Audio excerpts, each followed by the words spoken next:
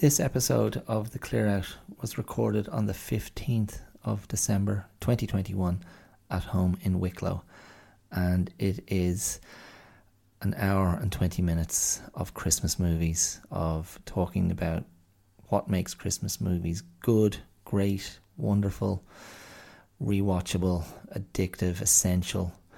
And I talk about the movies that I particularly cherish. I talk about movies that are worth watching, in my opinion, but of a lesser quality. And there are many omissions, and that is not an accident. That is not oversight. That is intentional. I only talked about the ones that I like. And if you like older Hollywood movies, you will enjoy listening to this. I think there are a lot of names and dates, and I try to summarize each movie and what makes it good. And there are a few digressions here and there, as always. And then to conclude today's episode, a little Christmas treat in the form of a song. So I hope you last that long. I hope you like what you're here, and I hope you're feeling Christmassy. I'll see you there real soon. Cheers. Ooh, not gonna change my mind. Hi, my name is Dara Clear, and you're listening to The Clear Out. Welcome to the Christmas movies episode. Woo, how exciting! Yes, this week's episode is going to be all about the movies. I'm going to go right there to that place, the movies I love to watch at Christmas. And I'll try to offer my own theory of what makes a great Christmas movie, and why there will be many, many omissions from this list. I've been looking forward to doing this one because I do love the movies. I have always loved the movies ever since I was a little fella. And that is a reason. That is probably the reason why the Christmas movie experience is still something quite sacred to me. and much less so to my daughter, and even to my wife. It's funny, the weekend just gone, I organised a little Christmas gathering for my daughter. I suggested to her that we'd have a Christmas movie afternoon, a Christmas movies and hot chocolate afternoon for herself and some of her pals. And my vision was 2 Christmas favourites back to back, and a couple of couches full of happy children drinking hot chocolate and eating marshmallows and popcorn and treats, just blissfully immersing themselves in the Christmas vibes radiating from the TV. And the closer we got to the day, the more my wife and daughter became very vocal naysayers. And the basic gist was, you know, no one's going to sit still and watch 2 movies. They're not you. And you know, my daughter, it almost became like out and out anarchy. She was just like, no, what's so great about blooming Christmas movies anyway? I mean, this is just sacrilege in, you know, to my mind. And the morning of the party, I got into this kind of row with the pair of them, because I was like, what the hell, you know, I'll cancel the whole bloody thing, you can stick it up your bum. And I just had to cede ground and accept that they were completely right, actually. It was my little vicarious thrill. So I just had to let it go. I had to let go of my desire for it to be what I wanted it to be. I had to let that go and just let it be what it was. And what it was a small group of kids. I think we had 6 in the end. And they sat down to watch Home Alone, which doesn't really make my list, to be honest, although it has a couple of moments. And then after about 45 minutes, once they started watching the movie, settled in, and I'd brought them all big mugs of steaming hot chocolate with marshmallows and sprinkles and fresh whipped cream, that they reached their kind of saturation point of both the hot chocolate and the movie was put on pause, and they just sort of ran around and did their own thing in my daughter's bedroom and in the TV room for the following few hours, and they had a great time. But the movies remained unwatched. And grand, whatever, that was fun, and parents came to pick them up. We had a little bit of mulled wine, and it was nice, and it was a little bit of an early taste of Christmas. It was very pleasant. But I was trying to just put it into context and go, you know, the modern child, the child of 2021. I mean, yeah, like you think of it that way, like we're two decades into the 21st century, and the abundance and proliferation and availability of technology and content is fundamentally unlimited, and children get to watch movies.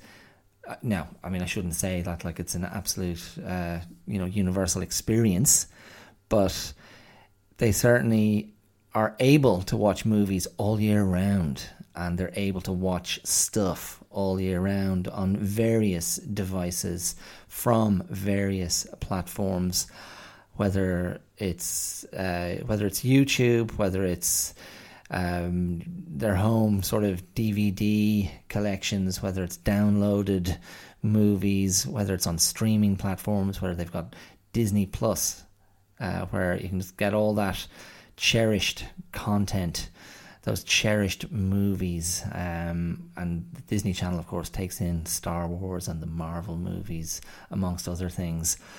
So I suppose there's a sense that, you know, the old movie experience is simply quite pedestrian. It's quite mundane. It's quite everyday.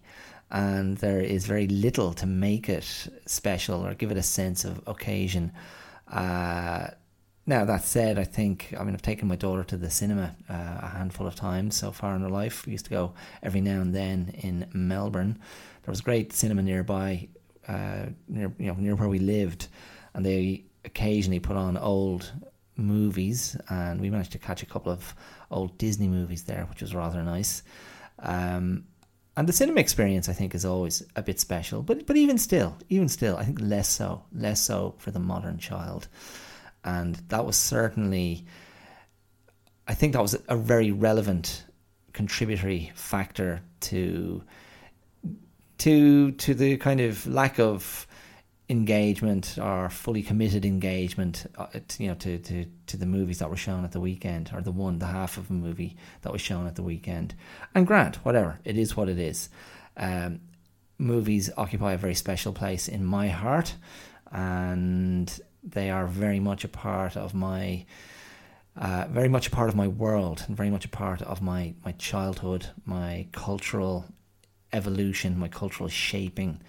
And I was reminding myself this morning, in anticipation of recording this, that when I was a kid, and I guess, so like I'm a child of the 70s and 80s, and movies were still very much a big deal, and it wasn't easy to see lots and lots of movies. You were very much dependent on what the TV channels scheduled and broadcast at certain times of the year.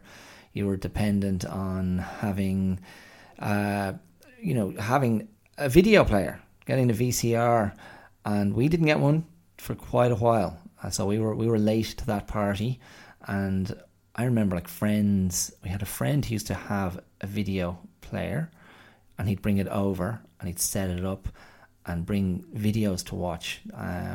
My parents, I'm trying to remember, I know Fort Apache, The Bronx, the Paul Newman, I think it's a 1980 movie, sort of kind of a gritty look at pre-gentrified New York, and Ken Wall was the younger cop, the partner to the older Paul Newman.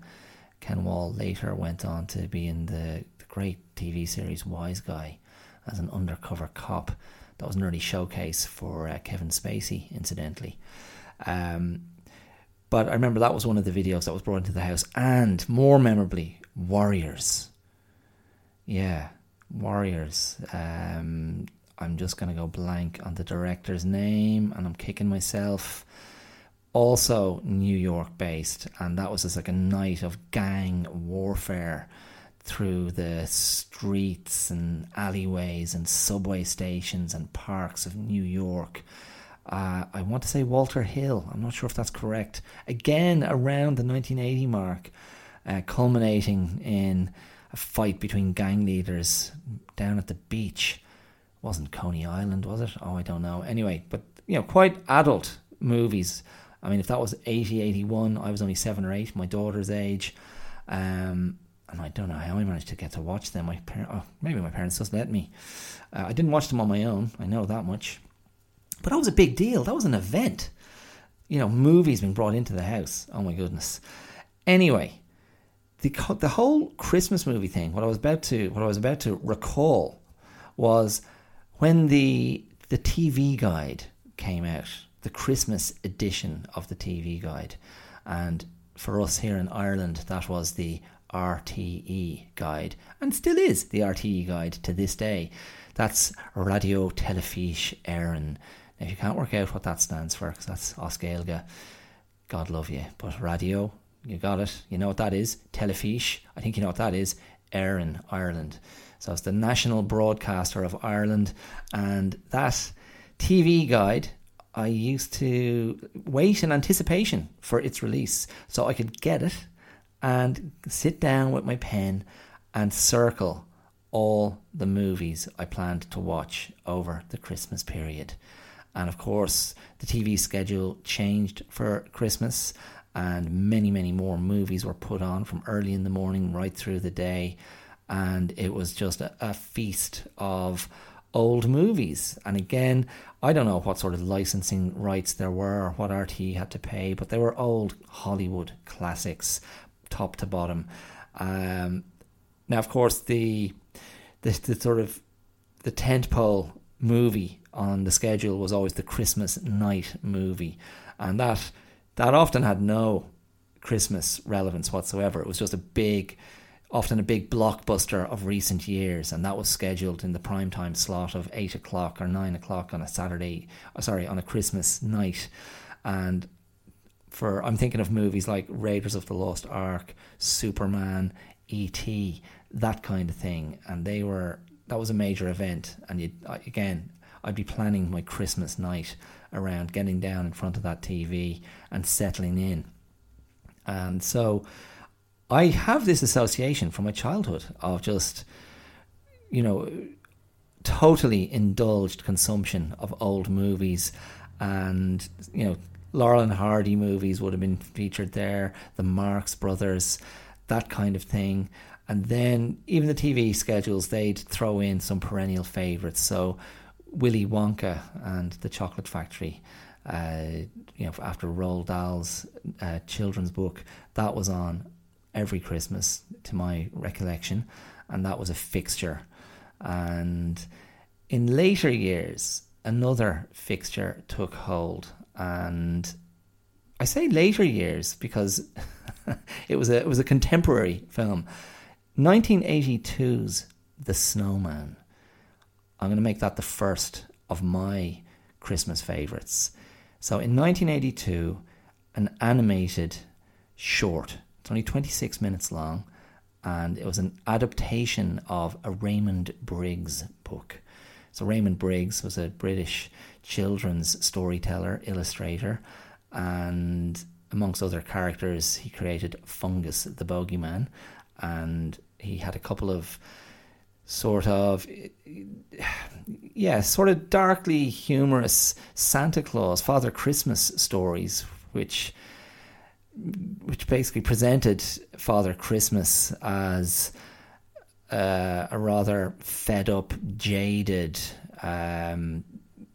single man who found the whole Christmas thing a drag, but he did it. It was his duty. And he had two famous books, one Father Christmas and two Father Christmas Goes on Holiday, or Father Christmas on Holiday. Really just beautifully drawn. This kind of lovely coloured pencil work. And my favourite pages from those books, he used to do they were laid out like comic books, so with multiple panels on each page. And my favourite sections of those books was when he would sometimes put in a 2-page single image, and I found them absolutely bewitching. They were just such beautifully drawn, atmospheric images. He also later did more political stuff. He did a really chilling nuclear fallout book called When the Wind Blows, and focused on this middle-aged English couple who thought their sort of World War II strategies, down in the bunker, would protect them from a nuclear radioactive fallout. And over the course of the book, you see them getting sicker and sicker. It's really grim. Not a kid's book, really.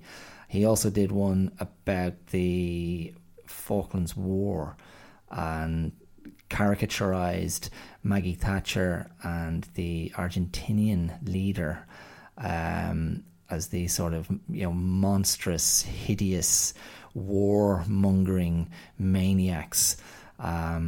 So yeah, he always had this kind of political streak as well, but his children's stuff was absolutely beautiful. And The Snowman it's just a beautifully told, wordless story. So the picture book has no dialogue, no language, and again it's laid out in his style of the panels.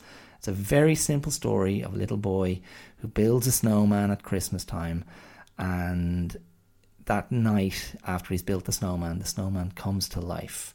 And they have this one night of magic, and it packs an almighty punch when at the end of the story the little boy runs out to the garden and the snowman has done what all snowmen do and has dissolved.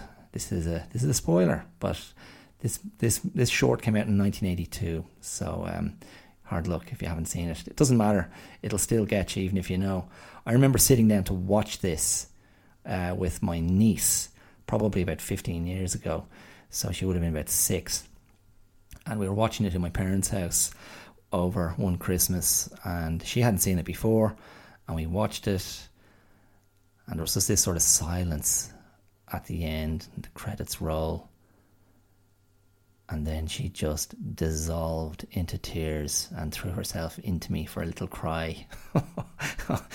Oh dear, desperate stuff, but beautiful, beautifully told, simply told, a universal story, and famous also, certainly back when it came out, it became famous for the song Walking in the Air, which Aled Jones, a Welsh boy soprano, brought to fame in the UK and Irish charts. But he didn't actually sing the original version in the short itself. I can't remember who that was, but it was Aled Jones who made it famous.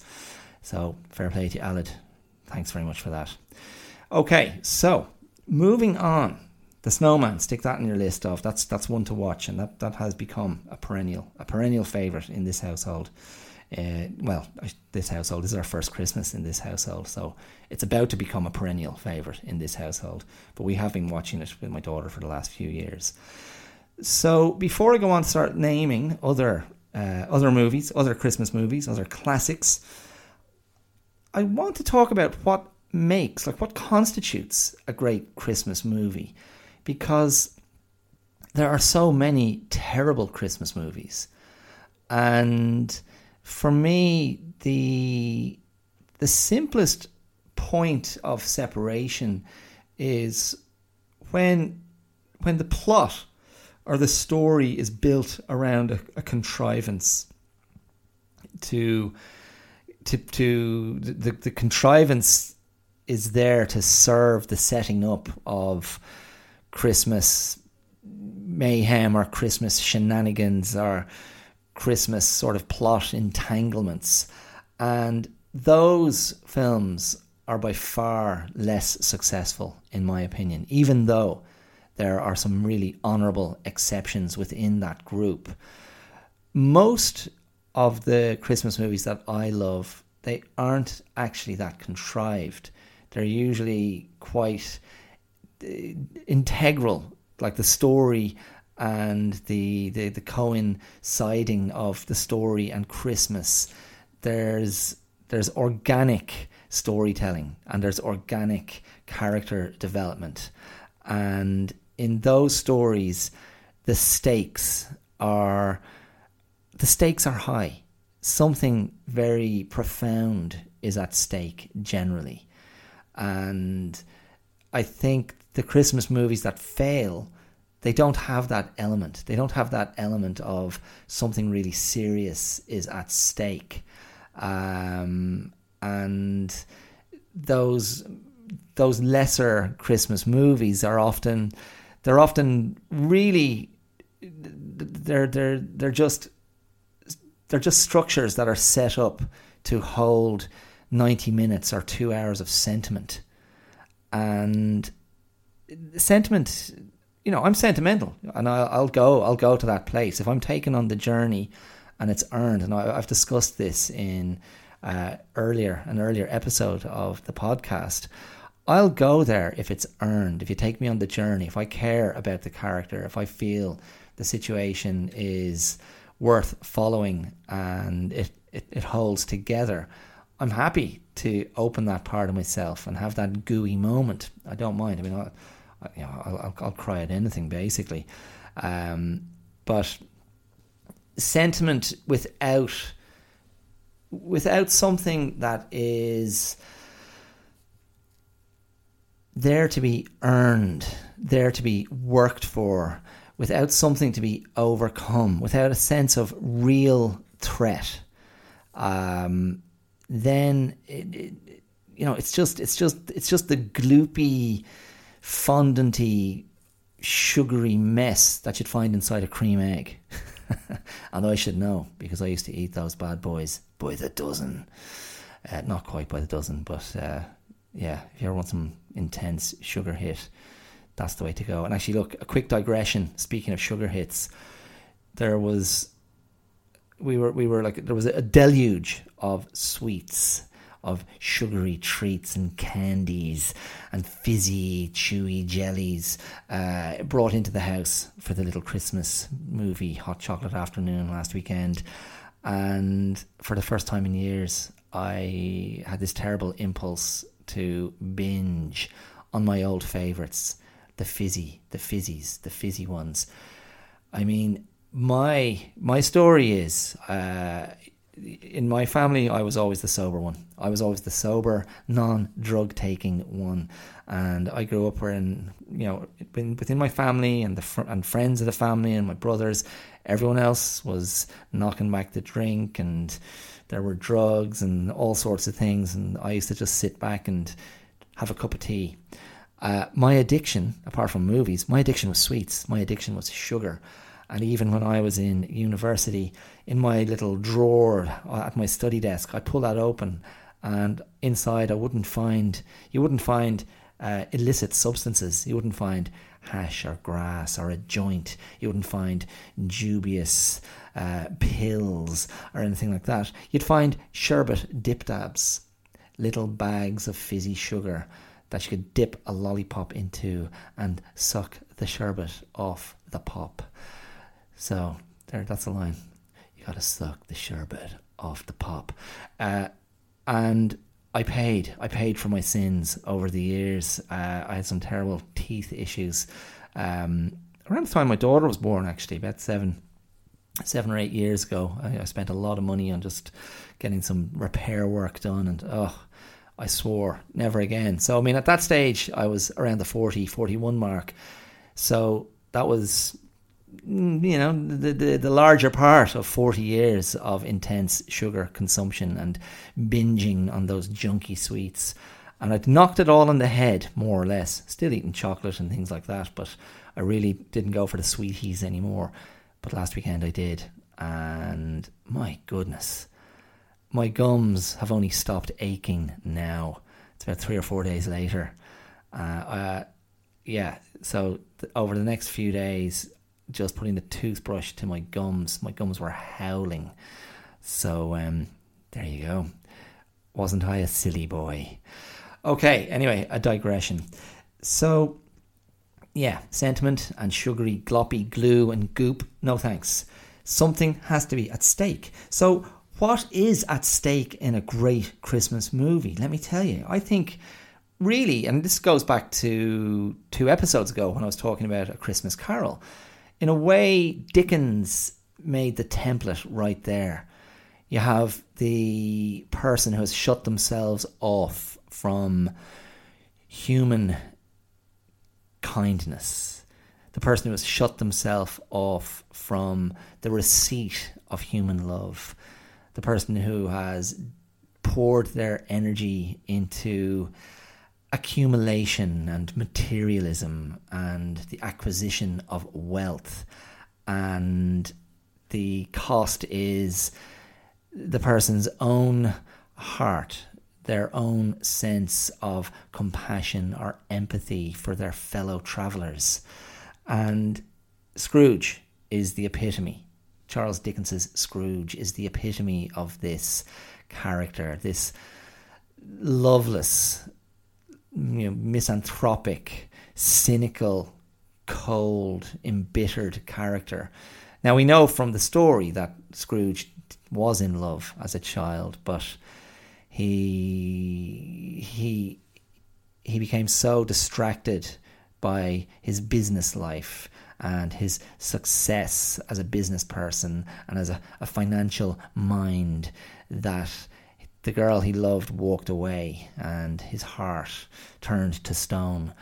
And it's, I suppose the power of the story is that at the very last, Scrooge is given the chance to repent. He's given the chance to redeem himself. And by journeying through his past and seeing the present and then being scared witless by the prospect of an ignominious end in his future Christmas, he clutches desperately for life. He clutches desperately for repentance. He clutches desperately for a chance to redeem himself.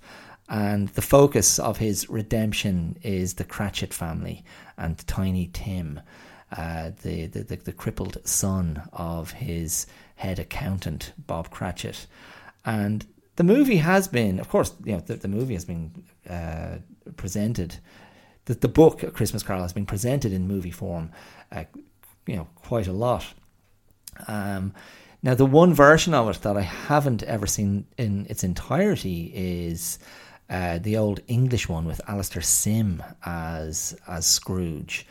And that's an old, very kind of stark black and white treatment, which I'm not sure when it dates to. It might be the 40s, maybe not as early as that. And I've only ever seen extracts of that, and that I'm going to put that on my list for this Christmas. But there are others. There's the Bill Murray kind of spoofy, modernised version, Scrooged, which a lot of people like. I think that's from 1988. I never really cared for it. It's just too, again, it's a contrivance, and it's just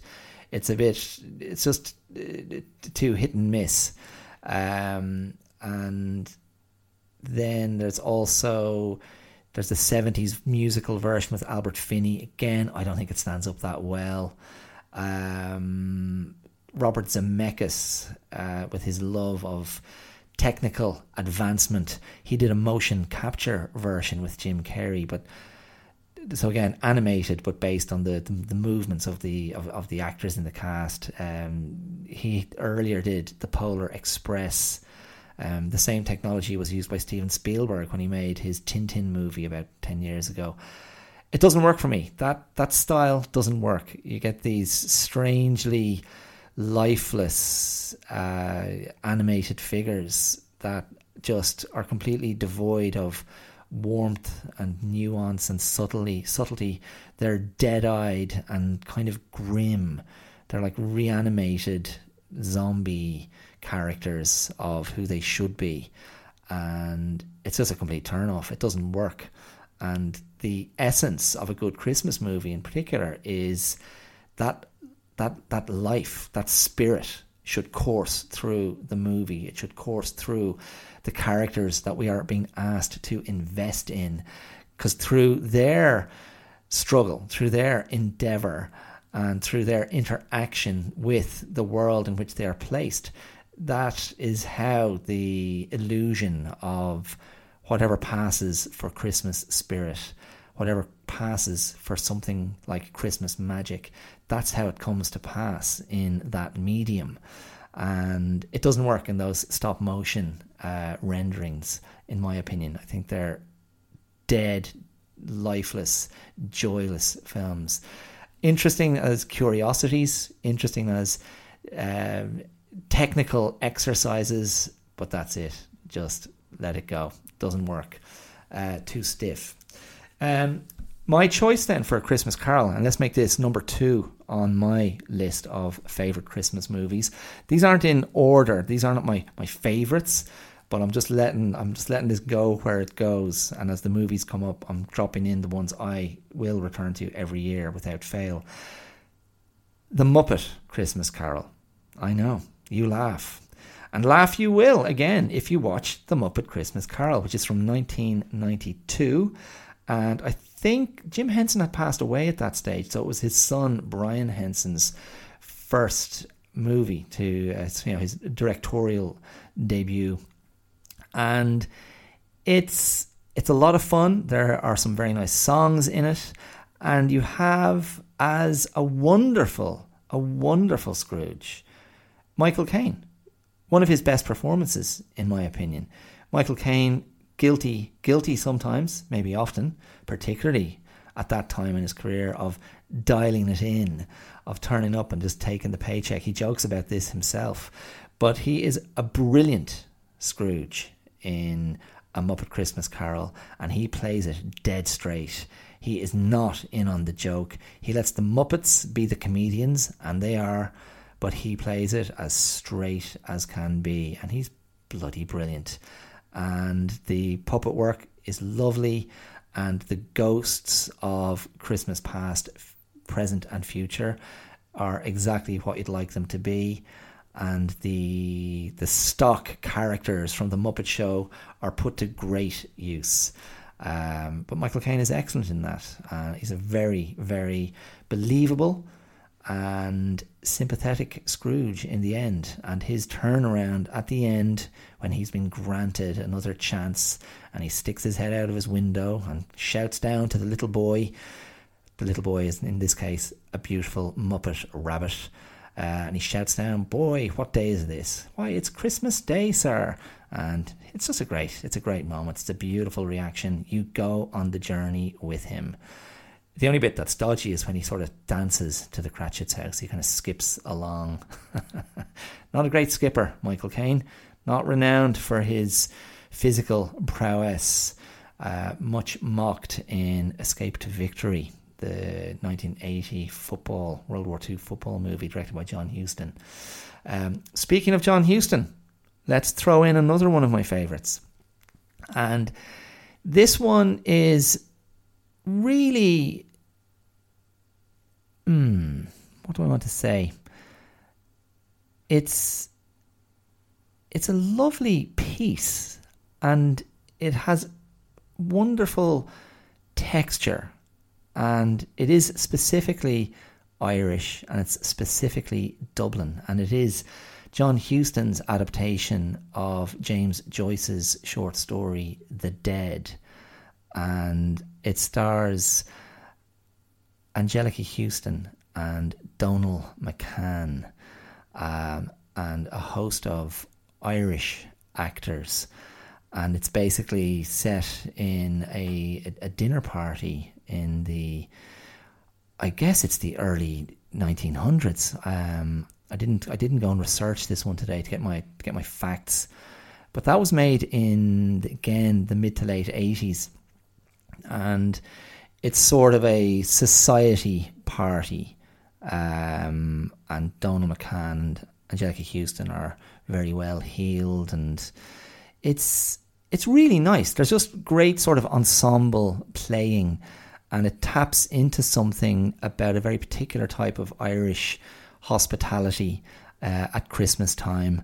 And there are songs, and there's drunkenness, and there's repressed emotion, and it all leads to a really lovely sort of end scene with Angelica Houston looking very wistfully out the window and telling her husband Donald McCann about, I think it's about a dream she had. But that one's well worth checking out if you can find it. The Dead by John Huston. And of course John Huston had that relationship with Ireland, had that fondness for Ireland, his love of Ireland. He had a home in the west of Ireland. Angelica Houston spent a lot of her childhood in the west of Ireland. And so in a way, I think it was a long cherished project that he wanted to bring to the screen, and it stands up really, really well. Lovely performances, and a lovely sort of snapshot of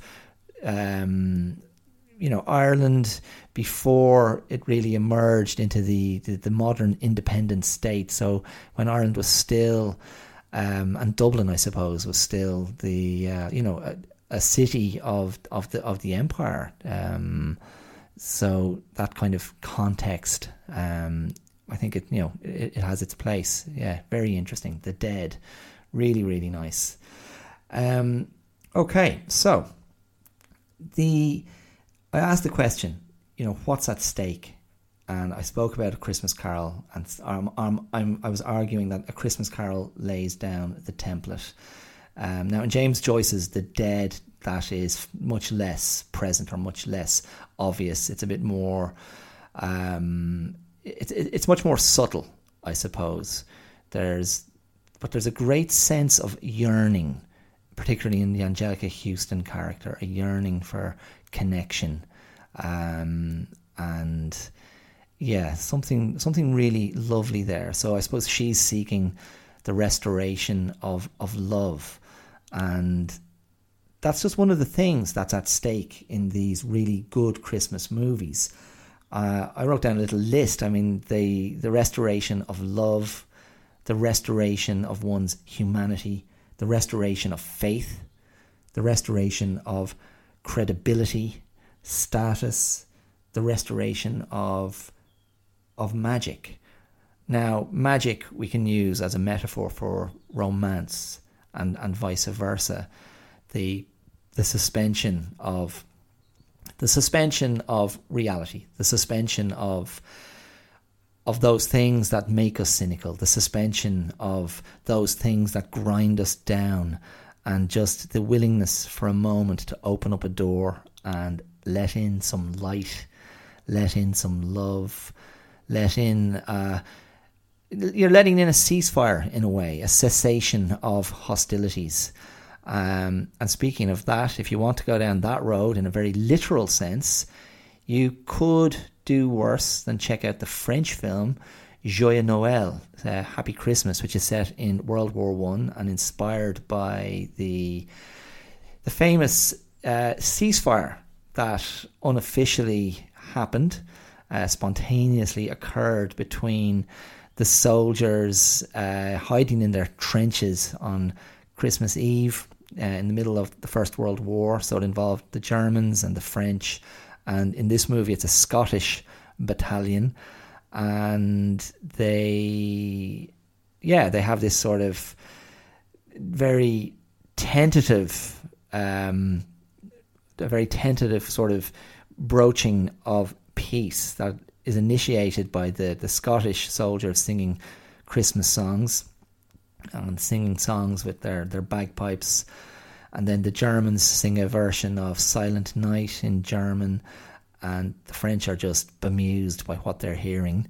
And amongst the German number is an opera singer, and he hears the Scottish guys, and the Scottish guys cheer after the Germans' rendition of Silent Night. And then the German opera singer, a soldier, but he emerges from the trench and starts singing "Come All Ye Faithful," and a Scottish bagpiper played by Gary Lewis, I think, steps out from the trench and starts moving across towards him. Look, it's sentiment. It's a bit one note, the whole thing. It could have been probably done a bit more subtly, but not too bad. Not too bad. It's not on my must watches, but if you want to go back for something rooted in history, you could do worse. That's Joyeux Noël, Happy Christmas. And I think 10 years old, or maybe it's not as much as 20 years old. I think it might be 2010. It might be older than that again, but anyway. Okay, so I'm going to kick on the list. So I'm going to give you a list of some old movies, because I tend to gravitate towards the older movies and the older Hollywood product. And there's a list of 4 or 5 movies that are Christmas movies. They're worth watching, but they do fall into that lesser category, the ones that are set up with a sort of a contrivance to bring the characters together, and then it coincides with Christmas, and that always just keeps me a little bit out of it. But there are 4 or 5 here from the 1940s, and I'll start with Remember the Night.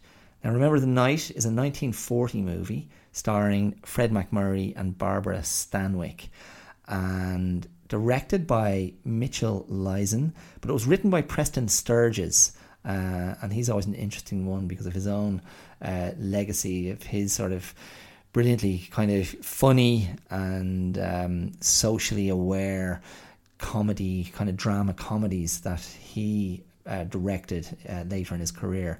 But Remember the Night is, it's a cute one, and very simple idea. Fred MacMurray is a DA, a district attorney, and he's in court to prosecute a woman who has been caught shoplifting an expensive bracelet from a jewellery store. And he just doesn't want the hassle of having to prosecute the case, and he just wants to go home for Christmas, for the Christmas period, and he convinces the judge to postpone the case until after Christmas. And the outcome of this is he realises that the woman is going to end up in jail over the Christmas period, and he feels bad, and he pays for her to be bailed out, and she ends up going on the road trip with him, the road trip home, and they discover they're from the same state, Indiana, and he agrees to bring her to her family home, which she hasn't been to since she was a little girl. And that's actually one of the more affecting scenes in the movie, where they arrive at this quite dilapidated old house. And I suppose you got to recall, in 1940, America wasn't really out of the Depression yet. They were just about to go to war, and so these movies often have a very bleak side to them. And certainly when the mother eventually comes to the door, she's just this severe and disapproving, stern woman, and she has absolutely no interest in a reconciliation with her daughter. She's scathing, and she uses the phrase, "It was good riddance to bad rubbish," when she left, referring to the young Barbara Stanwyck. And so Stanwyck ends up going home to Fred MacMurray's own family for Christmas, and they're lovely, and they have a very nice time. And there's a bizarre character in that family. I couldn't work out if he was just a neighbour or he's meant to be Fred MacMurray's cousin, but this sort of doofusy, long-suffering, helper at the house, played by Stanley Holloway, who didn't he go on to play the Cowardly Lion in The Wizard of Oz? Quite an absurd but hilarious character, Chilly Willy. Anyway, that's Remember the Night, and it has a bit of edge. That scene with the mother, that had edge, and it ends like a morality tale where they end up back in court at the end. They've fallen in love, and he ends up sort of trying to gain the jury's sympathy for her by giving her a really tough interrogation. even though he and she are in love, and she just cracks and says, no, I want to confess, I did do it, I need to sort of serve my time. And that's more or less how the movie ends. He's down comforting her in the cell underneath the courthouse, and she's like, you'll stand by me when the sentence is handed down. And he's like, of course I will, my darling. The end. Bizarre, but yeah, anyway, listen, what's really interesting, amongst other things, what's interesting about it, it's when you see these actresses when they were younger, like Barbara Stanwyck. Like, I typically associate Barbara Stanwyck first and foremost with Double Indemnity as the femme fatale who lures Fred MacMurray into her web of deceit and sex and murder. And it's interesting to see these actresses playing, sort of ingenues or younger version of themselves, where their screen personas were being developed. She's really, rather lovely in Remember the Night. Now, Remember the Night does have a problematic element in that there is an African-American actor in it who is Fred MacMurray's manservant, basically. It was bizarre. Like, Fred MacMurray's in his city apartment, and there's a black manservant. And as was not unusual for those times in Hollywood, he's playing a sort of a man-child, this kind of, bumbling, stuttering, trepidatious, fearful, black man-child. And it's really uncomfortable. I found it uncomfortable to watch. Now, I'm not going to cancel the movie. It is of the times. That actor, his name was Fred Toones, Toones. But his acting name, what he went out as in his credits, was Snowflake. What about that? So, obviously very ironic. And he had a lengthy career, in lots of westerns, and was, very, highly regarded, apparently. But those were the pickings. Servants, and those kind of lesser, kind of doofusy sort of roles. And his name in the movie is Rufus, so I instinctively kind of dubbed him Rufus the Doofus. But if you watch it, that's quite jarring to see his character and the way he's carrying on, and it's enormously patronising within the context of the movie. But I guess, as I said, those were the times. So it's fascinating and uncomfortable, but there you go. He's not in it very long. Barbara Stanwyck, let me see. No, I'm not going to go to her. I'm going to go to chronological order. Another one in this list, The Man Who Came to Dinner. And this is a 1942 movie directed by William Keighley and written by the Epstein brothers, Julius and Philip, who, amongst other things, wrote the screenplay for Casablanca and Arsenic and Old Lace and the Betty Davis vehicle, Mrs. Skeffington. So quite a well-written, witty movie. And basically it's about this ferocious drama critic played by Monty Woolley, white-haired, white-bearded man. And he ends up basically trapped in this house in the countryside at Christmas because he slips and damages his ankle. And the whole movie then is contrived to revolve around keeping him happy and for Christmas to happen around him, in spite of his cantankerousness and his misanthropy. And Betty Davis is his assistant. And again, you're looking at a young Betty Davis before she became the sort of leading lady. And so she's kind of a romantic, softer version of the Betty Davis we would see in later years. So kind of interesting for that. Monty Woolley plays that character somewhat one note. It's just a little bit too OTT. But then, a lot of these actors, particularly, the actors who were the older characters in these movies of the early 40s, these were people who were born in the 19th century. I mean, these were people who were born in the 1870s and the 1880s. And I mean, I just think it's fascinating when you go back and look and you see these characters and these actors and think that their background, born in sort of latter Dickensian times, and so there's a link to the world of A Christmas Carol. But there you go, The Man Who Came to Dinner. So a contrivance to bring them all together, and lots of shenanigans and plot twists and comings and goings, and in the end he ends up, faking his injury because he doesn't want to leave or participate in certain events. But anyway, one that's worth a look. Next in that list is 1945's Christmas in Connecticut.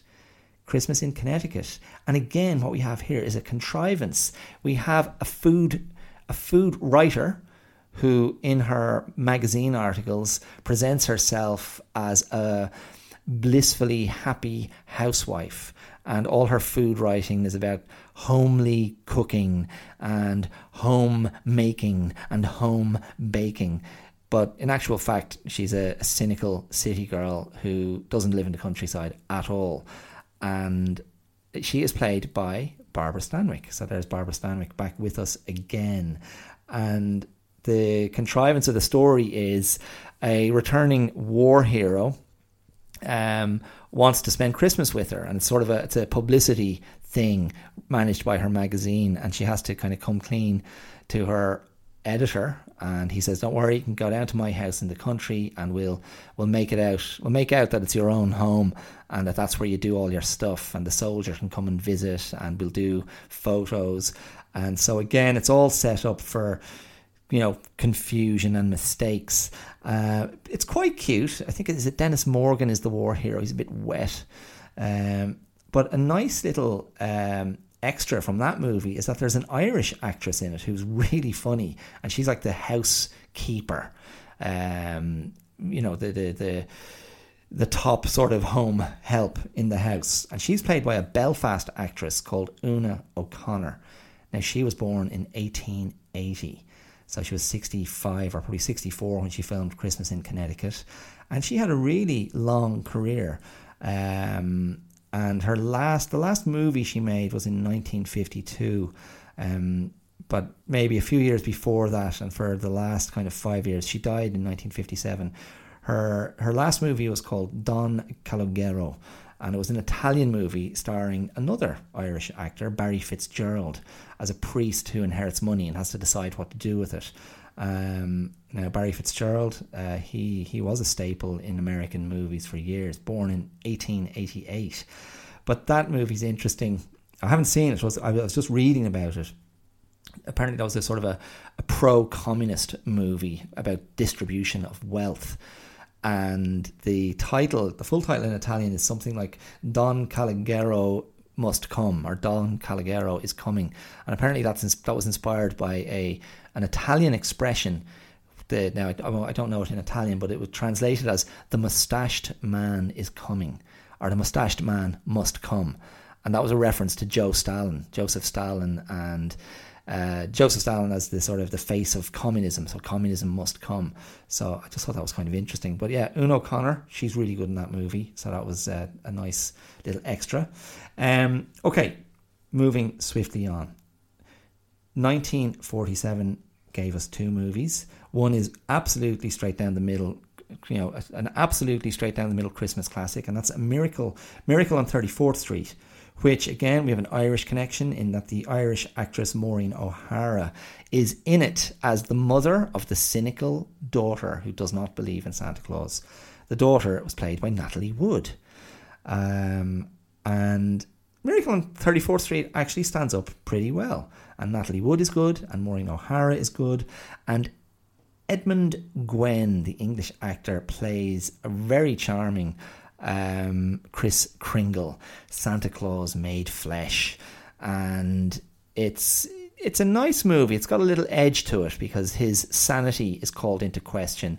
He plays he plays Kris Kringle. He's turned up to be in the Macy's Thanksgiving parade, and then he decides he likes being around so much coming up to Christmas that he'll hang on, and he works in Macy's, the department store, and starts telling everyone that he really is the real thing. And then the authorities are like, hold on a second, pal, you've lost your marbles. And it goes to, the climactic court scene where the love interest of Maureen O'Hara, he makes the case that if you can believe in God, you can believe in Kris Kringle. It's done quite nicely. The same year, and then Miracle on 34th Street, it's close enough to being on my list, but I don't watch it every year, I must say. But I might give it a lash again this year. It's close, but it's not quite there. Again, just a tiny bit contrived. Another contrived one that's worth looking if you can find it is called It Happened on Fifth Avenue. And this is from 1947, directed by Roy Del Ruth. Now, Roy Del Ruth was a director who came up with Mack Sennett. Mack Sennett was a producer of comedies, and he dubbed himself the King of Comedy. And for yet another Irish connection, Mack Sennett was born in Canada as Michael Sinnott, and his parents were Irish immigrants. And he was sort of the creator of the Keystone Cops, amongst other things. And he discovered put people like W.C. Fields in their first movies. Now, he didn't end well. He failed to hold on to his talent, and he returned to Canada in the 30s as a pauper. But he was about as big a name as you could get in comedy in the 20s and 30s in American movies. And Roy Del Ruth came out of his school, so to speak. And It Happened on Fifth Avenue it's a bit of a class comedy that takes place at Christmas, where a couple of homeless guys down on their luck. This is coming out of the war, no money, and what they do is every Christmas breaks into this posh house on Fifth Avenue when the owners of the house head to Florida for the sun for the Christmas vacation. And so it's really the wisdom of the homeless guy and how he teaches the wealthy people to appreciate what they've got, and to value the Christmas spirit and community, and there's love in the mix, and it's a good one, and there's a lot of nice stuff in it. But again, the contrived aspect of it just shunts it into a lesser category for me. So we're honing in on the good ones, and I'm going to keep it pretty quick now. So my kind of go-to ones, and these ones all satisfy my criteria of something at stake, something serious at stake. And they are, and this is in no particular order, these are sort of equally cherished by me. So an obvious one is Frank Capra's It's a Wonderful Life, 1946. And It's a Wonderful Life tells the story of George Bailey, played by James Stewart, grows up in a small town, and all he wants to do is get out and travel and see the world. But his sense of duty and decency compels him to sacrifice his holiday fund to keep his family's little savings bank open in the face of the big banker who wants to just own every scrap of property and own every mortgage in the community. And James Stewart, as George Bailey, he toughs it out and he becomes a really cherished member of his community. And it's really the story of how his life unravels, and how that decency that he is committed to, and that sense of civic duty and community spirit that he has dedicated his life to, has come at great personal cost. The loss of his dreams and the loss of financial security, and he decides to kill himself.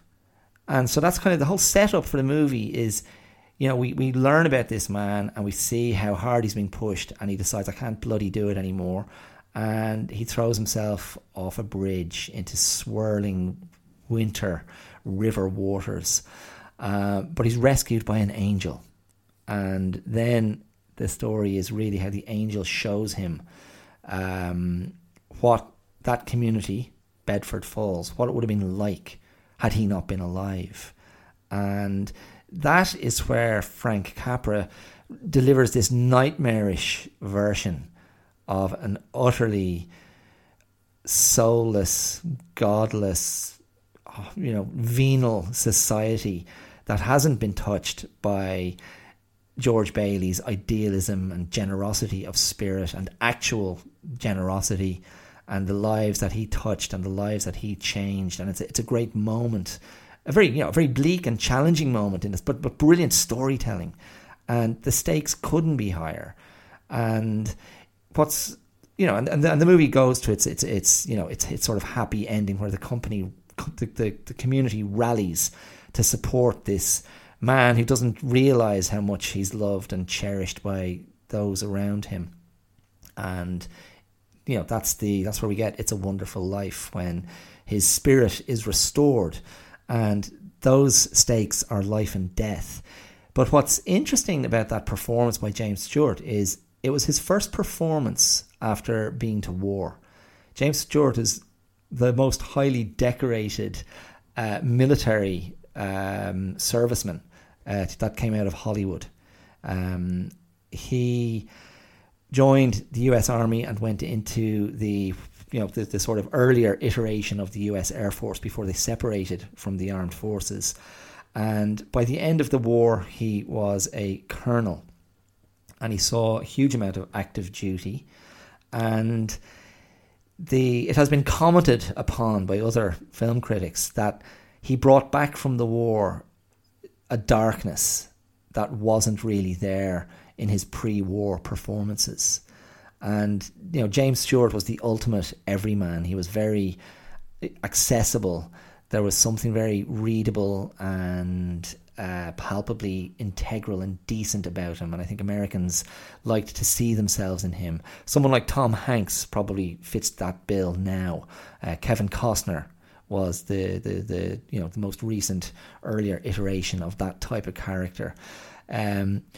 But he came back from the war and he was a different man, and he let that darkness inform a lot of his characters and a lot of his performances. He did a lot of westerns with Anthony Mann in the 50s, and that darkness is there in them. So just interesting. It's an interesting point of departure, and that really does inform his performance. In its most desperate moments in It's a Wonderful Life. But I think it's a fantastic movie, and I love watching it, and don't hesitate to throw it on at Christmas.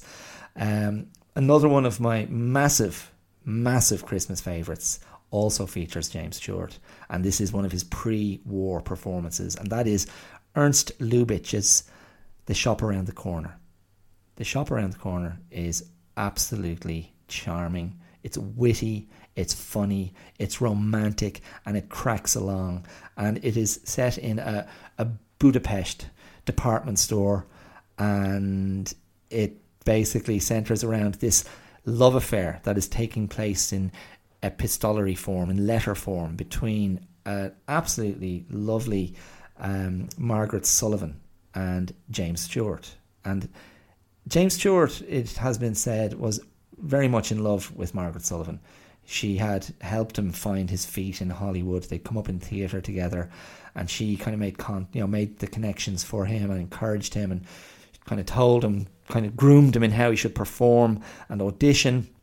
She ended up marrying Henry Fonda, but there was a real love between them, and James Stewart, I think, always seemed to hold a torch for her. And there is a chemistry between them that's seems very real and very lovely in The Shop Around the Corner. And the stakes in The Shop Around the Corner, it's poverty. It's like she desperately needs to work in the shop. She gets a job. She desperately needs to hold on to her job. James Stewart, he's falling in love with her in letter form, and he desperately wants to have a better position so he can be a man of more stature. And there are various kind of plot devices that lead to misdirection and confusion. And one of Ernst Lubitsch's kind of stock company, Felix Bressart, is wonderful in this movie as one of the other workers in the shop, who is just he's a very good friend to James Stewart. Frank Morgan, who played the Wizard of Oz, is the boss of the shop, and he finds out his wife is up to no good with one of the other workers in the shop, who's an absolute prat. Lots and lots to recommend about The Shop Around the Corner. Really, really lovely, and it all, for members of my family who were in the retail business for many, many, many years, and know that experience of trying to sell and shift stock at Christmas time, and the busyness of Christmas time, and the performance of keeping the show running, they tap into that as well. I think you tap into that. That's all in there in the shop around the corner, and it all ends at close of business on Christmas Eve. And finally, James Stewart and Margaret Sullivan get to have that moment of revelation. Now he finds out early enough that it is her that's writing the letters, and he doesn't let her know. And you could argue that's a bit sneaky, but it works. It works in the context of the movie because Ernst Lubitsch was such a master and such a great stylist, and had such enormous humanity and affection for his characters. And again, the shop around the corner set in this sort of idealized Europe, and Ernst Lubitsch was German, and he had fled the emerging Nazi regime in Germany. And his movies, in a way, were a counter to that. They were a counter to that darkness and that cynicism and that horror. And no one did it better. I think was it Jean Renoir said that Ernst Lubitsch invented modern Hollywood. So there was something about the sensibility of him as a director, as a creator, as a taskmaster of ensembles. He elevated the movie form, and everything else has been imitation since. So that's a great one. Shop around the corner. Another one I love to watch is The Bishop's Wife, 1947. A lovely romantic Christmas comedy, dramedy, I suppose. And it has Loretta Young as the wife of David Niven's priest, David Niven's reverend preacher. And David Niven is desperately trying to raise funds for his church, and he is beholden to this very snotty, rich older lady, and he's so stressed out trying to keep the church going and pay for the infrastructure and build something new and better that he has neglected his wife. So she has fallen into neglect and feels unloved, uncherished, and he can't quite see it. But Cary Grant comes to town, a little angel, and he works his magic to try and make it all happen, bring them all together, and I find it absolutely charming. Cary Grant's performance, Loretta Young, David Niven, Monty Woolley has quite a nice role in this one as well. He was the guy in The Man Who Came to Dinner. He plays a professor, a friend of David Niven's and Loretta Young's, and Cary Grant convinces them that they knew each other back in the day somewhere. And there's a funny scene where Cary Grant keeps magically refilling Monty Woolley's wine glass. Amongst other funny Cary Grant scenes, one of the more memorable ones is when Cary Grant takes Loretta Young ice skating at the local kind of city pond or skating rink, and Henry Coster, the director, he clearly decided, right, Cary Grant won't be a convincing ice skater, so they just doubled in some virtuoso ice skater who does this amazing stuff. And then they cut to Cary Grant kind of going, ta-da, bouncing off the ice, going, oh, woof, woof. Funny stuff, but really, really nice. The last two on my list are less obvious Christmas ones. They're not like pure Christmas ones, but they're very lovely nonetheless. I love watching Meet Me in St. Louis, from Vincent Minnelli, 1944, set in St. Louis, in 1903. It's the year leading up to the 1904 World Fair, and I think Meet Me in St. Louis is exceptionally good, and I argue that it's it sets the template for sitcoms, because you have this family rolling through their family dramas at different times of year with their different events and different romances and different things at stake, and we see them evolve and we get to know them, and really we're invited to move through the movie with Judy Garland's character. And she gets one of the most magical Christmas moments in all movie history, where towards the end of the movie, where it has been revealed to them, the father, the stressed and sort of confounded, ununderstanding father who doesn't get what all these women in his family are up to, where he goes, I'm taking a new job and we're all getting the hell out of here. And it means the end of a lot of their dreams and their associations with their family home and where they grew up. And it's it's an unfolding of, smaller and larger kind of dramas and tragedies for the individual members of the family. And one of the youngest daughters goes out in a rage and smashes all the snowmen in the garden.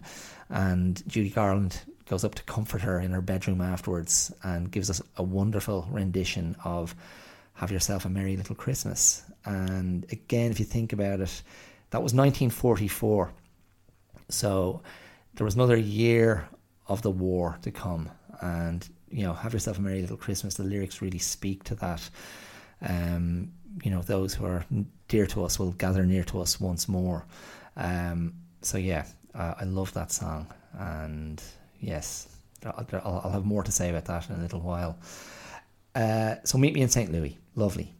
And a little stealthy Christmas movie, a stealthy, sneaky one that I mentioned a couple of weeks ago is Lady and the Tramp, Walt Disney's Lady and the Tramp. That's from 1955. It opens and closes at Christmas time. And again, you're asking yourself, what's at stake? Lady and the Tramp, again, it's about status, it's about love, it's about inclusion, and it's really very nice. It's not considered one of the great Disney movies, but I think it's quite underrated. Really nice voice work, an almost tragic ending. Lovely. And would you believe Lady and the Tramp is the highest grossing 1950s movie outside Ben-Hur and the Ten Commandments. So it punched well above its weight, and it's another little charmer and features some very memorable set pieces, like the Siamese cats wrecking the house and blaming Lady, so she has a muzzle put on her, and that ultimately that's what leads her on her adventure out into the real world, and her first encounter with some real cynicism. Not a great movie for rats. If you're a lover of rats, you shouldn't watch Lady and the Tramp. They don't come off well. So that's it. Those movies, they're my absolute golden ones, locked in. I will return to them every year without fail. You can throw in some extra ones from the 80s for the 80s kids. So Die Hard, Christmas set. Gremlins, also Christmas set. Both stand up very well. Gremlins, produced by Spielberg, has a little bit of the Spielberg magic in there. So those two. And then if you're looking for something, if you want to get away from the ick and the goo and the sentiment, you could go for three very different Christmas movies to finish up this Christmas movie bonanza. You could watch Terry Zwigoff's Bad Santa from 2003 with an extraordinarily misanthropic, cynical Billy Bob Thornton as the titular Bad Santa out in LA trying to rip off department stores. I think it was John Ritter's last performance in that movie. He's the extremely frustrated head of security at the department store where Billy Bob Thornton is up to no good at all. Really nice, but it's still got something integral in there. That's what makes it good. It's not just we're being cynical and nasty for the sake of it. There's actually still a little bit of Christmas sentiment in the mix, believe it or believe it not. It's a really good movie. It's brutal and funny and hilarious and scandalous, but very, very good. A Christmas horror from 2015, Krampus. Krampus, who was this like dark, evil version of Santa Claus coming from, I think, Icelandic folklore. That is very, very good and nice and scary and properly scary. This isn't like ha fun. Well, a little bit, but no, it depends if you like horrors. I'm not a big fan of horrors, but Krampus is very, very good. I would scare the bejesus out of you. There's another one stemming from that tradition, which I haven't seen, which is meant to be very good. A Finnish movie called Rare Exports, and that's just from a few years ago. And apparently that's very, very good and involves the kidnapping of Santa Claus, and Santa Claus is not the jolly old guy we thought he would be. I'm going to see if I can get that, Rare Exports. But my final recommendation is a French movie, which is called in French, I think, Un Conte de Noël, which translates as A Christmas Tale. And that is from 2008, and it's so unbelievably French. And it's this Christmas. You know, there are American movies that try to portray the crazy family get together at Christmas, people not getting on. I mean, National Lampoons have done it, and there's Thanksgiving versions of that, and you know, they're all fine. They're just a bit like, eh. This one is the real deal. This is a family matriarch finds out she needs a bone marrow transplant. She's played by Catherine Deneuve, and the family gather knowing this is hanging over them. And Mathieu Amalric is in it. He is, I think, one of France's best actors of the last 20 years. Fantastic. Marcello Mastroianni's daughter, Chiara Mastroianni, she's also in it. A great cast of French actors, but there's so much vitriol and dysfunction and sniping and messiness and arguing and fighting, and you just go, yeah, right, that is definitely a massively believable version of Christmas. And it's quite long. I think it's over 2 hours, might be even 2.5 hours long. But if you're looking for something away from the Hollywood stable and away from the Hollywood staples, you could do much worse. That's well worth checking out, and I'm sure that would be easy enough to get. A Christmas Tale from 2008. So there you go. There you are. That's a lot of information, and I guess if you don't like movies, you wouldn't have been listening to this. But if you do like movies, maybe I've given you some recommendations that you haven't heard of before, or maybe I've reminded you of some, and I make no apologies. There have been no accidental omissions. If you didn't hear a cherished Christmas movie mentioned, that's because I don't like it, and I didn't want it here, tarnishing my airwaves. So there you go. That is the lot. And now I'm feeling very enthusiastic about watching some movies. The Bishop's Wife, that has become my new tradition on Christmas Eve. When I'm in the kitchen making up the stuffing for the turkey and doing some prep for Christmas Day cooking, I stick on The Bishop's Wife on my laptop in the kitchen while I'm cooking, and I absolutely love it. So there you go. Okay.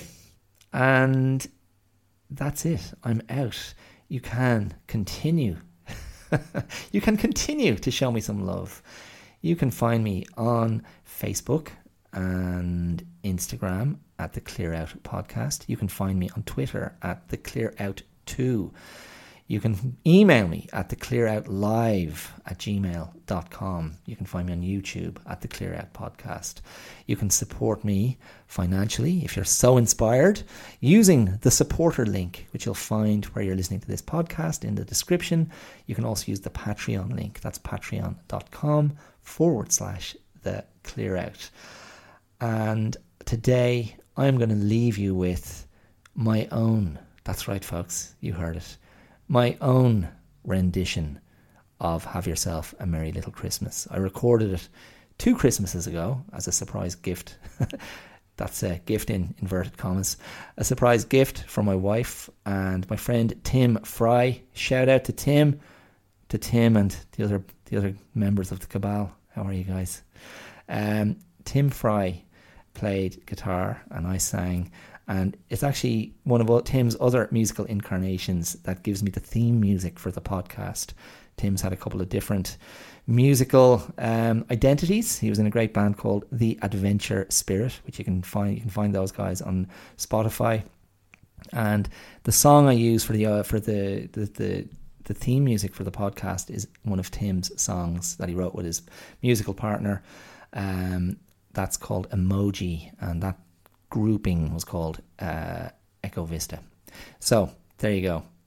I'm Dara Clear. You've been listening to The Clear Out, and this is Have Yourself a Merry Little Christmas. I'll be back next week with some more special stuff. Take care. All the best. Bye.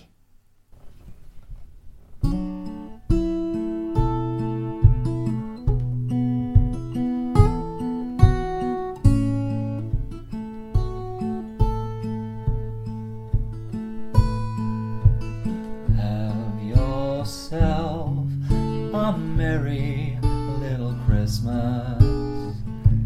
Let your heart be light. From now on, our troubles will be out of sight.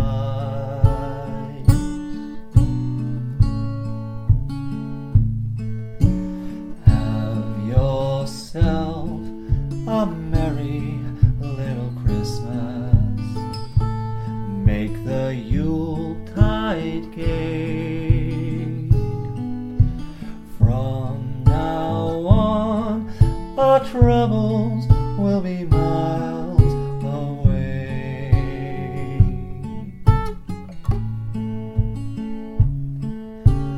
Here we are, as in olden days, happy golden days of yore. Faithful friends who are dear to us, gather near to us once more. Through the years we all will be together, if the fates allow. Hang a shining star upon the highest bough, and have yourself a merry little Christmas now.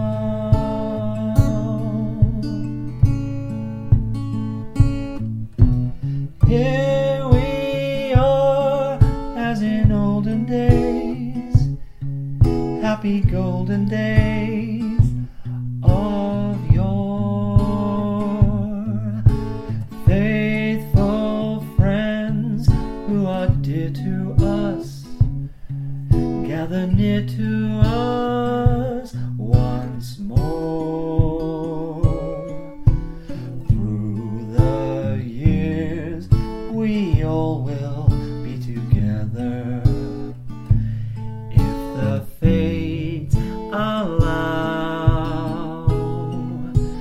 Hang a shining star upon the highest bough,